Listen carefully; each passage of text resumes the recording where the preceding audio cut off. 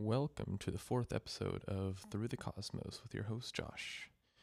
Today, we'll explore the different outcomes of how stars die and how they depend on the star's mass. Have you ever looked up at the night sky and wondered what happens to stars when they die? Well, just like all living things, stars have a lifespan. They're not immortal, and eventually they'll run out of fuel and cease to shine. But the story of how stars die is far from boring. In fact, the end of a star's life can be a dramatic and explosive event that can shape the universe around it. Understanding how stars die is an essential part of our quest to understand the cosmos and the many mysteries it holds. Stars generate energy through nuclear fusion, where they convert lighter elements into heavier ones, releasing a tremendous amount of energy in the process. For most of their lives, stars remain in a stable state known as the main sequence, where they fuse hydrogen into helium. However, as a star's hydrogen fuel starts to run out, its core begins to shrink, and the temperature and pressure inside the star's core increases.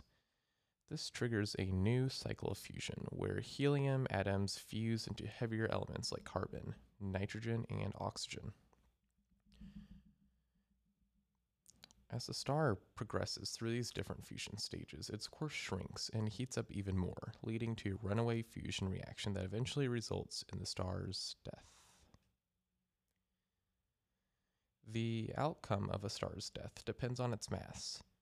Low mass stars, less than 1.4 times the mass of the Sun, become white dwarfs. A white dwarf is a dense, compact object that is about the size of the Earth, but has a mass similar to that of the Sun. White dwarfs form when a low-mass star outer layers are blown away in a slow, gentle process called a planetary nebula.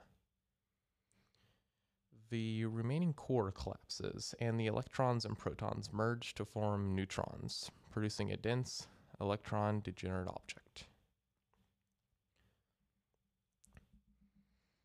So that's how low-mass stars die. In the next section, we'll discuss the different outcomes for intermediate mass and high mass stars. Intermediate mass stars between 1.4 and 8 times the mass of our Sun have a more dramatic end.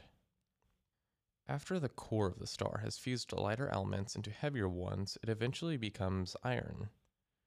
Since iron cannot be fused into heavier elements, the core can no longer be able to generate heat and pressure, causing it to collapse. This collapse is so powerful that it triggers a supernova explosion. The outer layers of the star are expelled into space, while the core is compressed into a very dense object known as a neutron star. Through the Cosmos is sponsored by AstroChain. AstroChain is a NFT for astrophotographers, allowing you to own your captures and host it in AstroChain's D-App AstroFeed. More information can be found in the description. Thank you to AstroChain for sponsoring this episode. A neutron star is an incredibly dense object with a mass about 1.4 times that of the Sun, but only 20 kilometers in diameter. The extreme conditions on a neutron star cause it to emit radiation, including X-rays and gamma rays, which can be detected by telescopes. High mass stars, more than about 8 times the mass of our Sun, become black holes after a supernova explosion, which is one of the most energetic and dramatic events in the universe.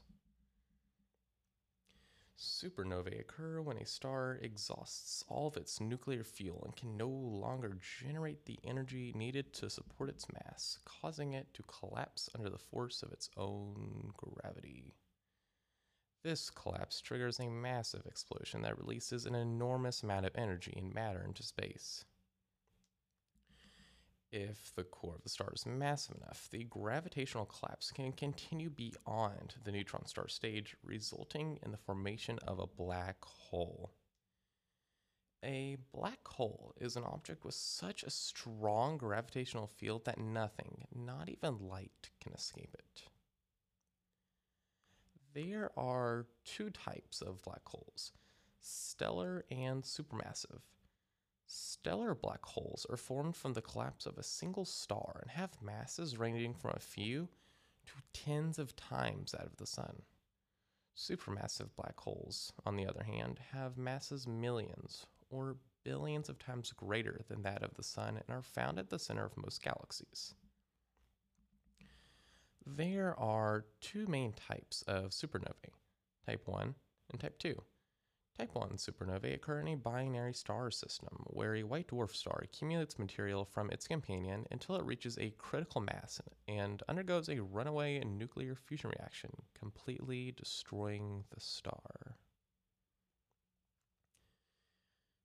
Type 2 supernovae, on the other hand, occur in massive stars that run out of fuel and can no longer support themselves against gravity. Type 2 supernovae are further classified into two subtypes based on the pressure or absence of hydrogen in their spectra. Type 2p supernovae have a plateau in their light curves caused by the recombination of hydrogen in their outer envelopes, while Type 2l supernovae have a linear decline in their light curves due to the absence of hydrogen. Supernovae remnants are the expanding clouds of gas and dust that result from a supernova explosion.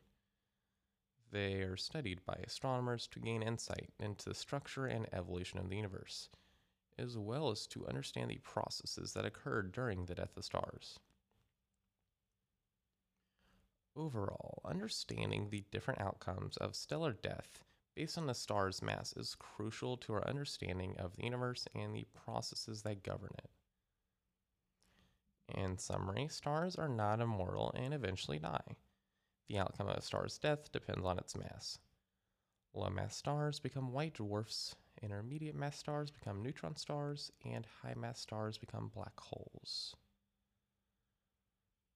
Studying stellar death can teach us about the evolution of stars and the processes that govern the universe. It can also help us understand the origin of elements and the role of stars in creating them.